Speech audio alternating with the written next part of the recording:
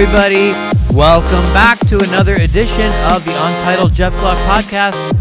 I'm your host, Jeff Gluck, and today it's a post-race version of the podcast with, myself, because I am back home here in Portland, Oregon.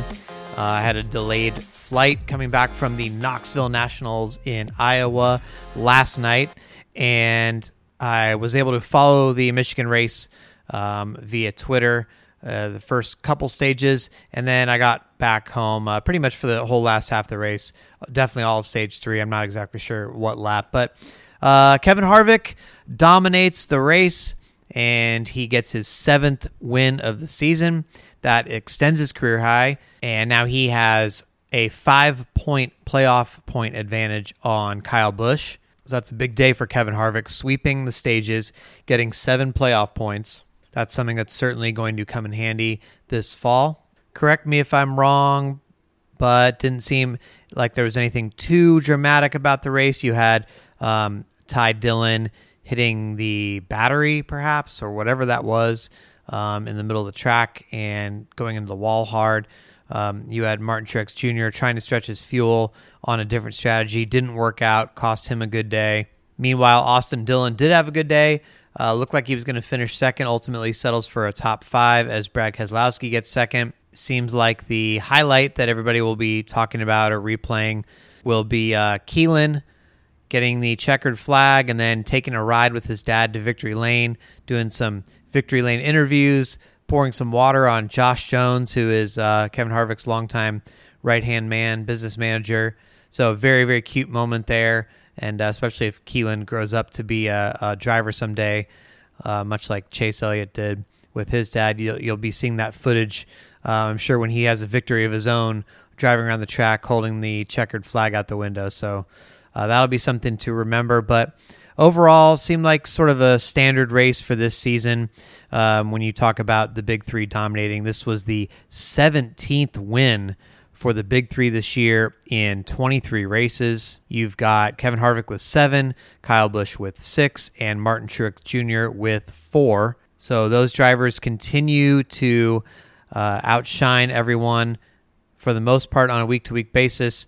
When you take away the 3 restrictor plate races that have been held this season, only Clint Bowyer with his 2 wins and Chase Elliott with his road course win have won a race other than the Big Three. So again, you take away those plate wins, and it's 17 out of 20 races that the Big Three have won. So the dominance continues. Doesn't seem like it's going to stop anytime soon. There is a little bit of hope, perhaps, with Bristol coming up. Ricky Stenhouse Jr. is really good at Bristol. He's very strong there. I think they've been looking at that as perhaps his one chance to win his way into the playoffs. So I think you could definitely see some fireworks at Bristol next week. Obviously, Kyle Busch is great there as well. And it wouldn't be surprising at all to see the Big Three just go out and do their typical thing. But I'm saying there at least is a chance. And then Darlington is the next week. After an off week, I guess I should say. And typically the cream of the crop rises up at Darlington. And unless there's a crazy race at Indianapolis like there was last year where Casey Kane won this huge wreck fest, typically the elite win the Brickyard 400 as well. So I really look at Bristol next week as sort of the last chance for somebody to win their way in unless there's some crazy development. But ultimately, no real surprises there today. I will admit maybe I'm a little bit spoiled because I just probably watched the best race I've ever seen in my entire life last night at the Knoxville Nationals. I do want to talk about that a little bit, talk about that experience, and in order to do that, let's go back in time to last night where I recorded a half a podcast with Ross Wece of the World of Outlaws. All right, everybody, I'm here at Knoxville Raceway in Iowa with the great Ross Wece, the video guy for the World of Outlaws. Ross, dude, I feel like I just saw one of the best races of my life. I'm sort of at a loss for words here. You see the Outlaws regularly, like all the time. Is this like an exceptional race, or is this normal, or like did I see something special here? Yeah, you definitely saw something special tonight. Any time the word Knoxville is involved, it's going to be special. That's a name and a location that carries a lot of weight for people in the sprint car world, and even beyond Knoxville, the weight that the Knoxville Nationals carries. If by the time someone hears this, if they've seen the video or the pictures of Brad Sweet getting out of the car, getting on top of the car in victory lane, his reaction to winning this race tells you everything you need to know about this race and what it means to every one of these guys that were a part of it. I honestly, I'm like practically still shaking from watching all this, and it's been probably 30 minutes since the checker now and stuff. But I mean, this was such a thrilling event the way it went down. You had early in the race probably the two best drivers in the world, Kyle Larson and Donnie Schatz, slide jobbing each other all over the place for a great battle behind Brad Sweet, who was driving away at the time. And then at the end, it's like, oh, maybe Schatz is catching him a little bit, but Brad's still got a comfortable lead. All of a sudden, red flag, green, white checkered, and it's like, okay, well, the whole crowd just like groaned, because they're like, oh, geez, Donnie Schatz is going to win his 11th probably. We've seen this before. And then improbably, Brad Sweet is able to hold him off. I know you didn't get to watch the last two laps because you were filming his crew. Yes. You had to sacrifice that for yourself, but you got the cool moment of his crew. Hopefully that video will be up sometime. People Absolutely. can see it. Yep. But so I guess when that was starting though, are you thinking, well, Schatz again because you've seen this before? I think that's part of it. Yeah, it's if you've been to any number of Knoxville Nationals, you'll never count out Donnie Schatz in that 15 car, and even Brad Sweet led 48 laps prior, but here comes Donnie, green white checkered.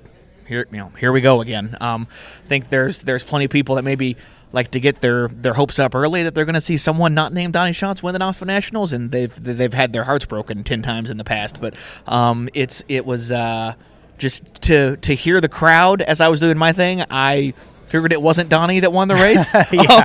It's that's what's so great about Knoxville is that the way the whole crowd gets into it, and when you can hear the crowd over 24, 25 of these sprint cars out there, I mean it's a feeling unlike anything else you get anywhere, and it was definitely one of the moments tonight. Yeah, it just seems surreal if this all happened. I mean, the way it did. To hold off the best in the world like that, Schatz was on the outside. Sweet's completely committed to the bottom for the final two laps, and it looks like Schatz is going to get him off the final corner, and Sweet nips him by the second closest finish in Knoxville Nationals history. Brad Sweet had to run the two best laps of his life to win the Knoxville Nationals is what it came down to.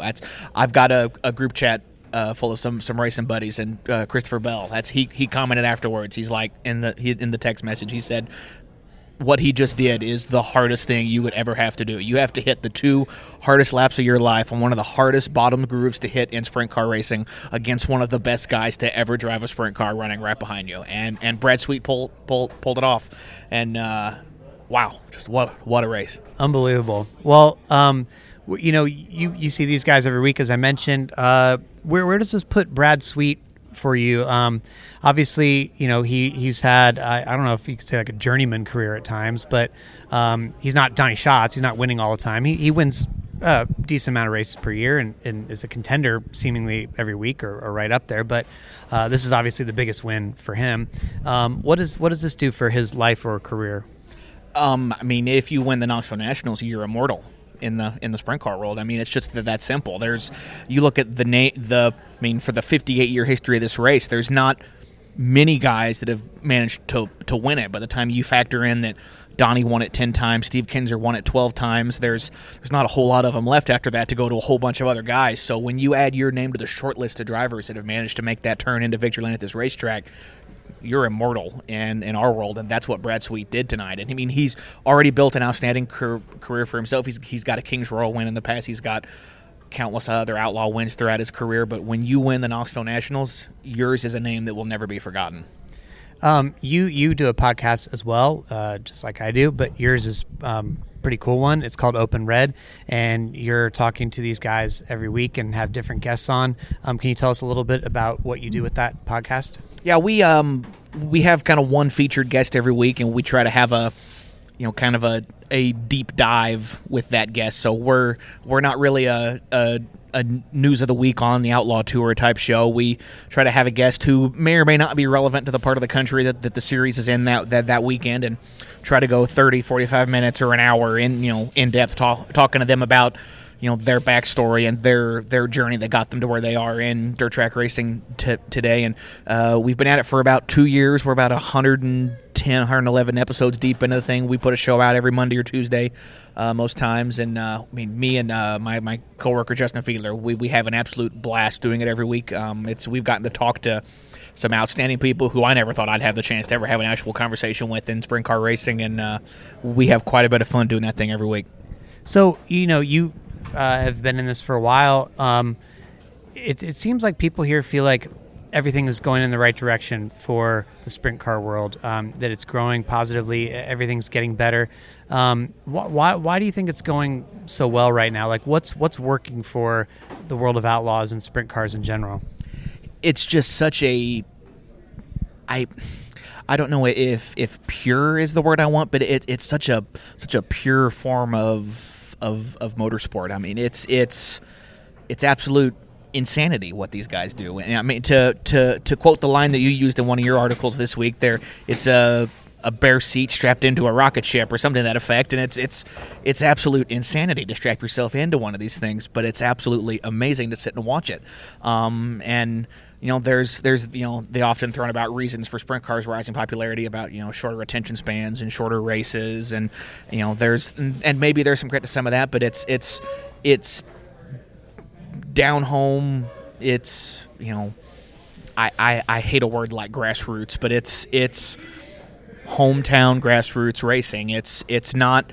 It doesn't try to be anything it's not. It's sprint car racing isn't this big prim and polished industry in every area. So there's some places it is, but most times it's easy to if you want to meet your star, if you want to meet your favorite driver, you're not waiting for some scheduled meet and greet for the chance to maybe get in there. It's go find them at their t-shirt trailer. They'll probably be the one handing you the shirt you just bought, or you'll probably find them just walking around the midway, and there won't be some army of people keeping you from them. And it's just so it's the barrier of entry to being a fan of sprint car racing is a pretty low one and pretty easy to achieve, and it's really easy to fall in love with. Yeah, that's super cool. Well, I think you can count me now among the people who fall in love with it. We're glad to have you. It's pretty impressive. So, Ross, thank you so much for taking the time to join me on a really busy night. Thank you, man. Glad to be here, and it's a cool podcast you do. Glad to be a part of it. Thank you. All right, everybody, I'm back in present time now in Portland, Oregon at my apartment. And thank you for listening to the Knoxville Nationals portion of the podcast, especially if you're a NASCAR fan who may not be super into that. But I tell you what, anybody has got to put the Knoxville Nationals on their bucket list, because it was honestly spectacular. It was probably one of the best, most enjoyable weekends overall that I've ever had covering racing. Just such a cool atmosphere, as we touched on, and the racing obviously spectacular.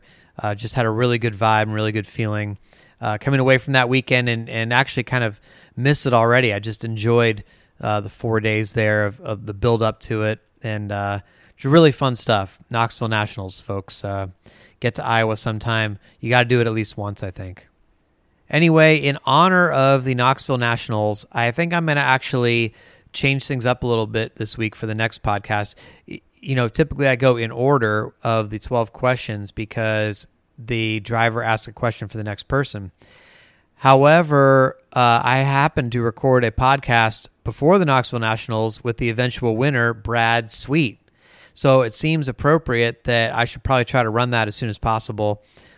Just seize the moment a little bit there. So I think I'm going to jump out of order and run the Brad Sweet podcast as the 12 questions this week. Then we will go back to normal and time shift things a little bit. So that will be the Tuesday podcast. And then Thursday, I'm telling you, it's going to be, I think, one of the best How I Got Here's of the season.